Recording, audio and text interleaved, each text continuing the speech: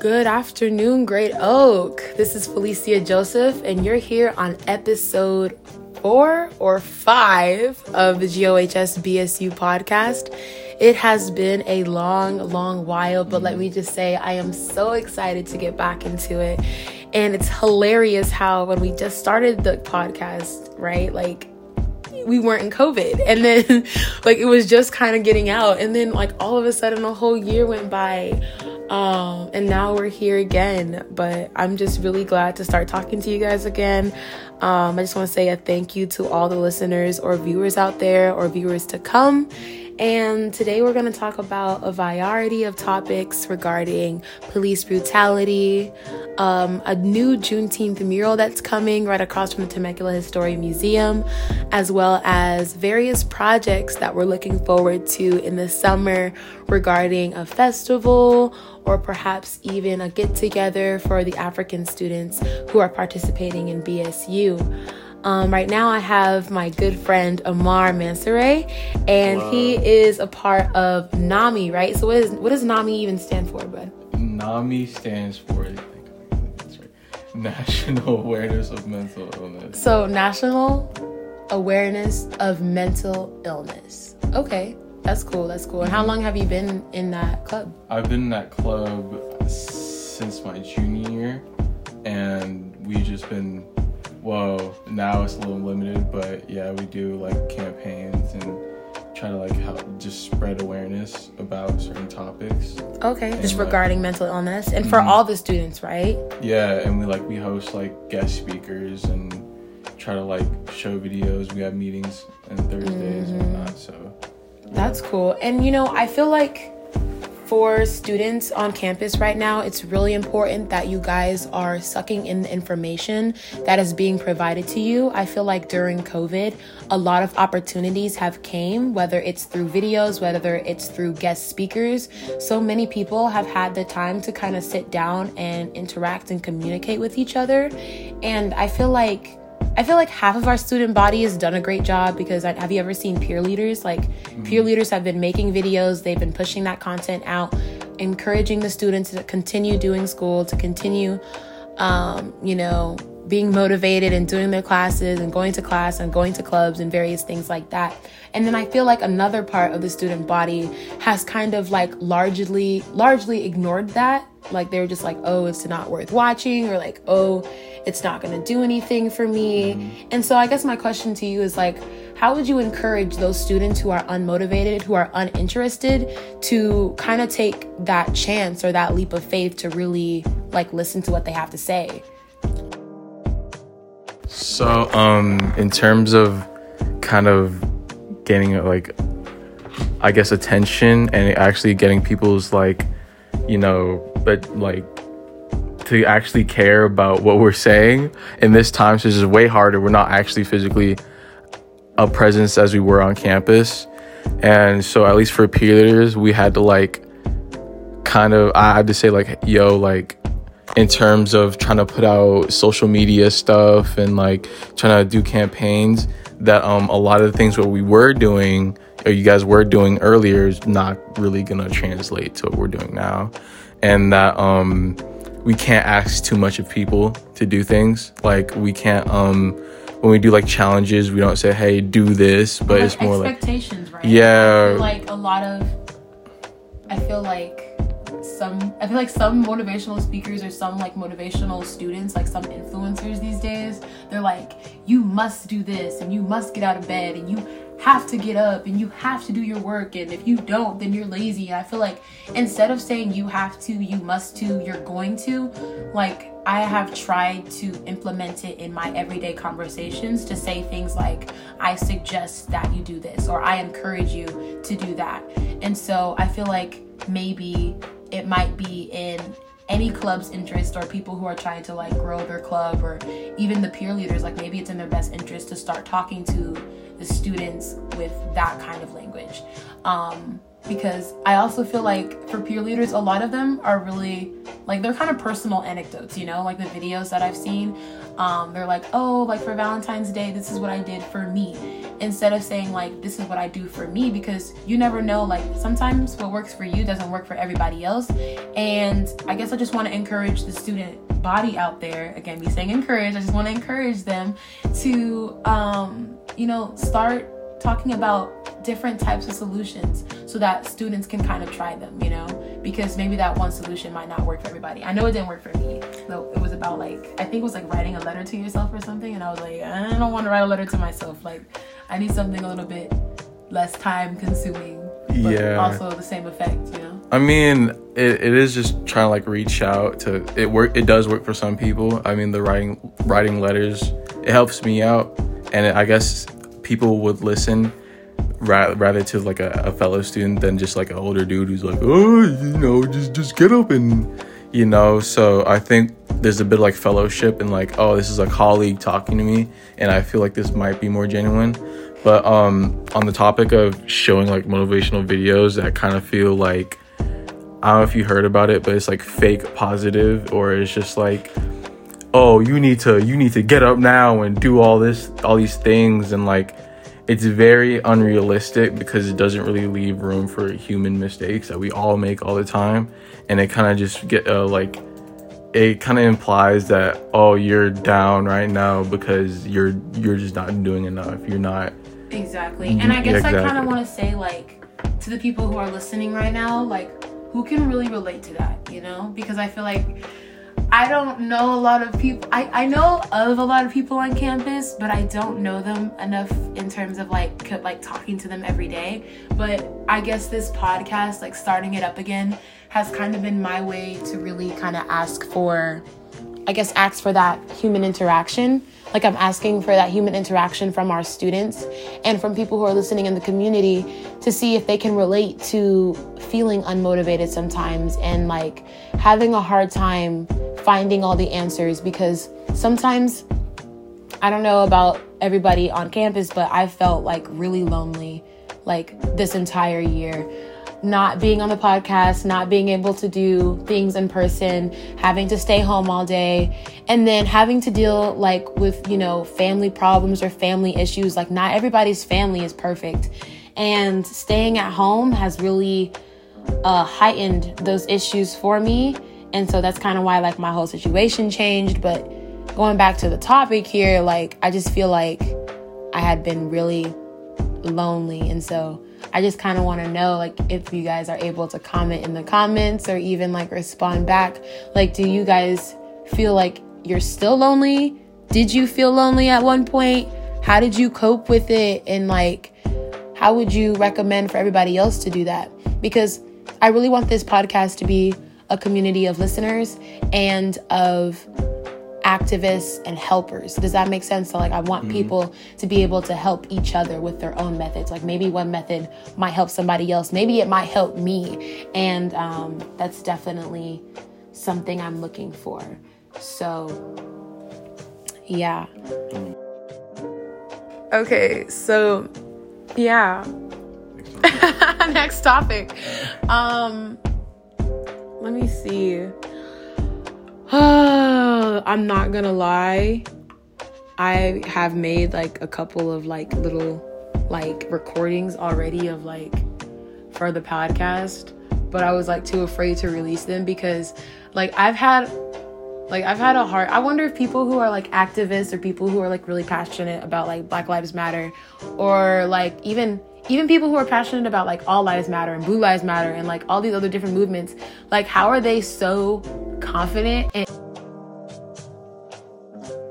so like incoming bomb of me saying like every 5 seconds. I'm here editing it right now, and yeah, I said like a lot. And then also I wanted to clarify that when I'm talking about like all these other different movements, I'm directly referencing individuals who are either a part of these movements, support these movements, and decide to make videos or make podcasts or even speak out on social media about situations that are happening. So like the George Floyd killings or Daunte Wright's death and things like that. So I'm talking about people who are taking it upon themselves to go out and kind of develop an opinion and like push it out there to all these people. My kind of, I guess, frustration or confusion stems from, do they really know all the information? Did they research both sides? And is the information that I'm receiving logical? Or is it just fake news? So that's kind of what I was talking about directly, if anybody's confused. Able to like start speaking out about, you know, those opinions, those ideals, and like their, like all those things without having like all of the information, you know, or like not have, or like having like, I don't know, like I've always been afraid to like speak my mind on how I feel about something. Like I've always felt like a little worried because I don't want to say the wrong thing. You know what I mean? Like it sounds weird, but I don't want to say the wrong thing. And I don't want, like, I guess I fear like being wrong, but I have learned though, like if I am wrong, then I have to take that accountability for myself and use that moment to learn. So if someone on the podcast listens to this and like, let's say we're talking about, you know, our perspective on Daunte Wright's killing, or we're talking about our perspective on George Floyd's killing. If you don't agree with that, respectfully put that in the comments and explain your point of view. That way it can be a learning moment for both sides. You know what I mean? Mm-hmm. Like even for like politics, like even politically wise, I have people on my Instagram who support Donald Trump. I have people on my Instagram who support Biden. And it's like, I am hoping that we can have those hard conversations and learn from both sides too. And also like have facts, you know, because I feel like a lot, like I don't know a lot about politics, but I do know a lot of students on campus rep whoever they be repping, and it's only because that's present in their household. Like I want to know what that person knows, you know what I mean? Like I want to know, what have you done for research, or like what have you seen? And so that brings me to my next topic, talking about, you know, George Floyd and Daunte Wright and Breonna Taylor, you know, like rest in peace, all of them. Mm-hmm. And my condolences go out to their families, because I feel like this past year has been like a lot of Black anger. Like I just have a lot of anger for the community of African Americans, and for myself. I'm angry in terms of, because it keeps happening, and I feel like there's just not enough change happening quick enough, you know? Like there still aren't policies implemented to teach these police officers on, you know, when to use their gun, when to not use their gun, or like where to shoot so that it's not fatal and it's not killing that person. Like I want to know if there's any other like policies out there, if there's any like new like legislatures, or like I don't even know, like amendments, anything. Like I want to know like what has been done, what has been put in the policing system to stop the killing of people of color, Blacks, and things like that. Like, do you know anything about that? I'll speak for a bit. Also, on the last thing you brought up, talking about politics and how people are so strong and speak about it. It's just, people have different reasons to get into it. People get into it out of anger. People get into it out of necessity, just because of their situation, and they have to speak out for the humanity. And that, in terms of learning and like speaking about it, you just have to be open to criticism. And if you get something wrong, you just have to be like, okay, I made a mistake. You just admit it and you learn from it, and you continue learning. I'm not like saying like you just see a topic you don't know anything about, just go start talking about it. Yeah. But it's just that you look at a subject, you read about it, you can form your opinion, and then from that you take a stance, and you can just say, hey, I don't think what's going on here is really right. I'm standing for this and I'm advocating for that. You know, it's just things to kind of, if anything happens, you just kind of have to take on the chest. And that's just like life. And just owning your opinion and being willing to change your opinion in case that, you know, you need to change. And in regards to all the kind of energy last year of police brutality, and in regards to police reforms, there's been the George Floyd Act, which a lot of reforms, they do go into place, but it just depends if the police department even considers or complies, because they have the option to not comply or whatever. Me personally, I don't get to it, but I'm on the more side of I personally can't see police aggressing our communities with, or being seen as managers of the communities, because that's the purpose of them, to also have the ability to shoot and not get repercussions and know that, hey, if I kill somebody, my whole department's gonna back me, and I'll have bail, or I have, you know, you have that leverage of your supremacy over. And let me tell you, you're not wrong. Like, you seriously aren't wrong. Because I was at Subway. I don't know if I told you or if I told my other friends this. I know I told my coworkers.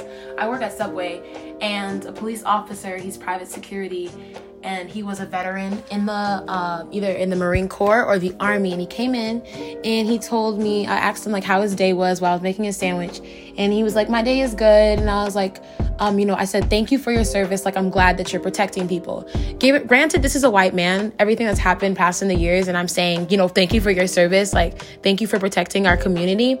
And he goes, yeah, well, I've been on probation for the last 3 days. I've been suspended for the last 3 days. And I'm like, oh, okay. And then he goes on to say that he got paid for all those 3 days. He got paid for those 3 days that he was supposedly on suspension. And he was on suspension because he pepper sprayed, in his own words, a Latina. So he said, like, this Latina was yelling and going off on me. And so basically I pepper sprayed her. And this is a super awkward conversation, you know? Like, we're at Subway, I'm making your sandwich, and this is a really, really uncomfortable conversation to be having. And I'm like, oh, okay. And he's like, yeah, like, she should be glad that I didn't shoot her. And I was just like, well, I'm glad you didn't shoot her. I mean, that's the first thing that came to my mind, you know? I didn't want to aggravate him or escalate the situation. So I was just like, you know, I'm glad you didn't shoot her. But I also didn't want to remain quiet, you know? I didn't want to be compliant to the, like, his admitting of violence, you know, like saying, oh, like, I'm glad, like, she should be lucky that I didn't shoot her. Like, I felt like if I had been silent, then I would be doing myself and the Black community a disservice by not saying anything. So I was like, okay, well, let me just say this, like, you know, I'm glad you didn't shoot her because that would have been bad. And he goes, yeah, it would have been. And I held restraint. It's not like I took out my baton and beat her with it. And I was like, yeah, I'm glad you didn't do that either. There's options, you know? So he was like, yeah, there's options indeed. And then that was kind of like the end of our conversation. And I had to make this man like 2 sandwiches, and I did not want to make him any sandwiches. But I'm saying this because, like, we live in Temecula. We live in like the Temecula, Winchester area.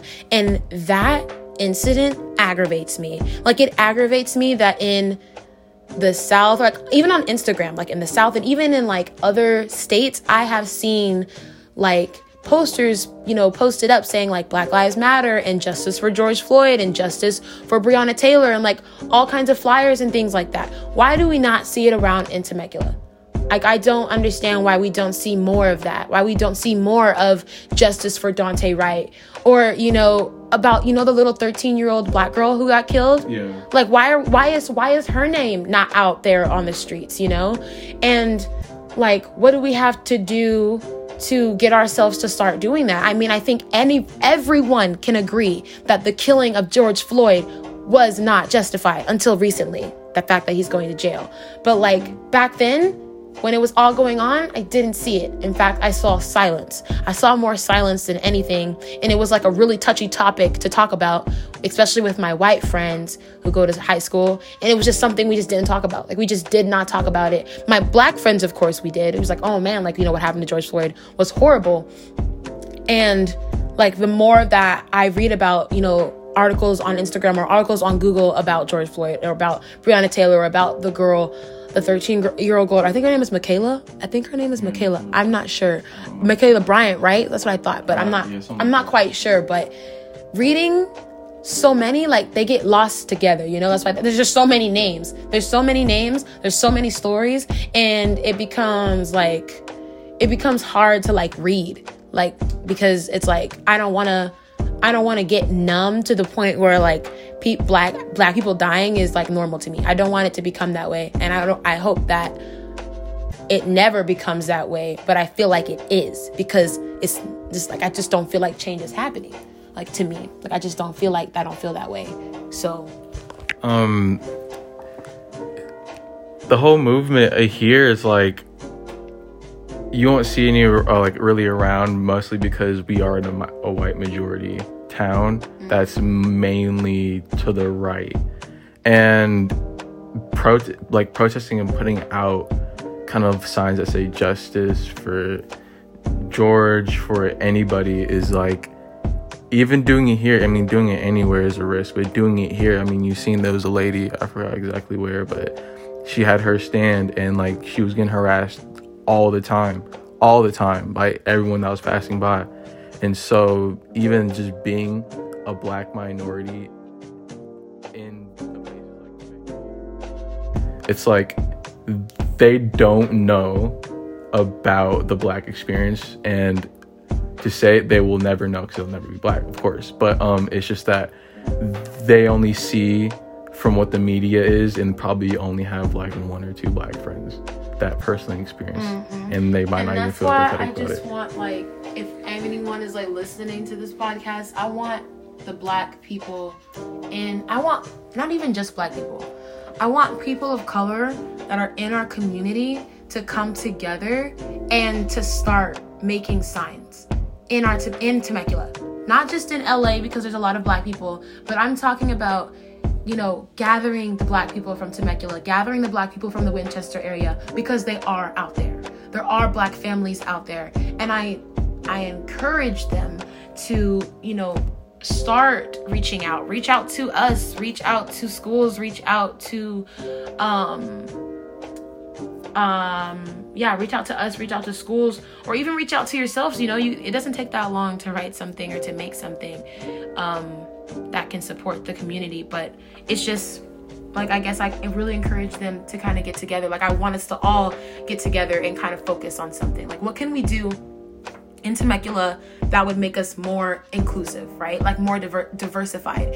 And one of those things is the mural. You know, it's right across from the Temecula History Museum. It is a safe haven, I guess you could say, for people of color to, you know, share their experience. We had the Black History Month mural, which was really cool. And then now we're having the Juneteenth one. And then right now it was the Asian Pacific Islander mural too up there, which I thought was really cool, because I didn't know that there was, like, I mean, I knew there was a lot of Asians in Temecula, but I didn't know, like, that there was enough that they would, like, put something out there like that. Like, that's really cool. That's kind of like their culture, like their little culture spot. And I guess I just want that to expand. Does that make sense? Like, yeah. I want it to expand. And the only way we're going to be able to, like you said, like, educate these people about the black experience is if we all get together and start talking about it.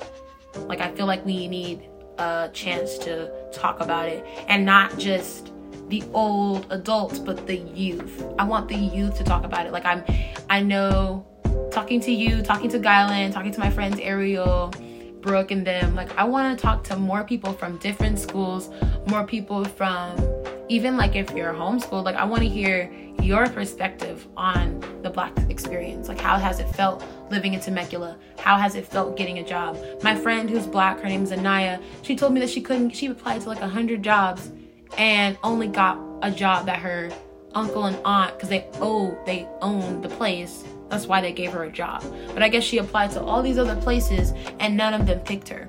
And so, in Temecula. And I'm like, that's crazy, you know? Like, that's crazy. But at the same time, she has dreads.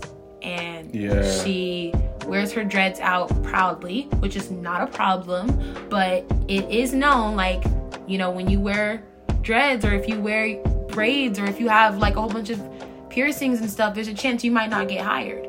And then that's why we have the Crown Act, of course, which basically prevents, you know, from companies from discriminating against people for having their hair out or wearing their hair like in an afro or in dreads and things like that. But at the end of the day, like, it still happens to people.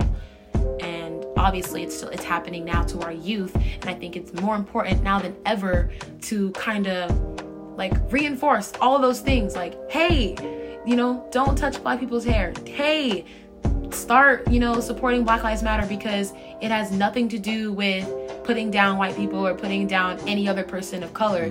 And sticking up for, you know, all people of color, Asian lives matter, all of that, you know, stop Asian hate. Like, that was going on at one point. How many Asian people were assaulted in differing states? And like, that was completely wrong. And I know I'm going on a tangent here, just kind of like going from Black to Asian to white to all these people, but like, it's all important is what I'm trying to say. It's all important, and it's all just like a data bomb. Like, we need to work in sections, you know what I mean? And I'm happy with the progress that we're making with the mural. But what I really want is for everyone to come together and appreciate that mural, and then let's start those hard conversations. Let's start those hard conversations, because at the end of the day, we're still having racist like memes or racist Instagram lives popping up on Instagram. Like, did you see the one with the picture of the kids who had like the swastika and NIGGER on their stomachs? Did you see that? I know those people. Yeah. So that got resurfaced, right? I cried when I saw that, because I was like, yo, that's completely wrong. And I was tired of seeing it. Like, I was tired of it. I was like, why? Like, why would you do that? You know, like that hurts my feelings. And it could have been a month ago. It could have been 2 months ago, but it's like the fact that it's just now resurfacing. And like, I don't know. I just want it to be talked about, and then I want there to be action behind it. You know what I mean? Yeah. Like, yeah. You went through so many topics. I know, I'm sorry. I went through a lot of topics. I had so much to say, and I was like, oh my God. You like, no, just interrupt me. Okay, I'll just do that next time. Interrupt me, yeah. Anyways, sorry, going guys. all the way back to what you were saying about not that many Black people in Temecula. I mean, as the population grows, of course, there's going to be like more diversity. But in terms of Temecula and what its majority is, it's going to be harder, because I don't know if you noticed in SoCal, it took me so long to point this out, but it's super segregated. You see a bunch of like, you see all the nice places, and you go to somewhere like Hemet, and you go somewhere else, and you see like kind of that effect redlining where it's like, I'm trying to get you a house, but I don't want you to get that house. I'm gonna give you something else because I don't want any Black people living here. And it's just that you see it, you literally see it, and it's like, okay, we live in a nice place to make it. And I know it's like, as more people, I guess you could say, are coming here from Los Angeles. That's what I always hear, but low-income families are looking to go to SoCal, are not going to look at Temecula, or mainly Black communities that are already having to deal with so much. They're not going to go to Temecula unless they have the funds to do so, and that if it's safe. It's just a whole freaking change. So they're going to go to somewhere like places in San Diego that's not too safe, or Hemet, or somewhere in Murrieta, or just like anywhere else, because that's where they can afford, and that's what most likely they're going to get accepted with. And that's kind of a thing that it needs to. It's just a systematic change, man. Like, cause there's an economic problem there's an economic wage gap between African Americans and white Americans, and there is a racial problem going on in all companies, like in all like situations, like in the medical industry, in the food industry, in the technology industry. Like, every industry has some bias against African Americans when it comes to paying them, and when it comes to hiring them, and when it comes to moving up in the ranks, like moving up in terms of like management positions and things like that. There has been proven evidence of that. And so it's not a surprise that like there's not a lot of white people or black people in Temecula and in like other places like you were saying, but there's a lot in like Hemet and things like that. Like it's crazy. Like I don't really know how to really solve that because there's just so much of it, you know what I mean? And again, the only way we can get solutions is if we talk to the youth, if we talk to the adults out there. And so like me and Amar are only two people. We can't solve, you know, racism, discrimination. Like we can't solve all the issues of police brutality. Like, we can't solve all of that on our own. And so, I just want to say thank you guys for listening, and we'll definitely be back next week.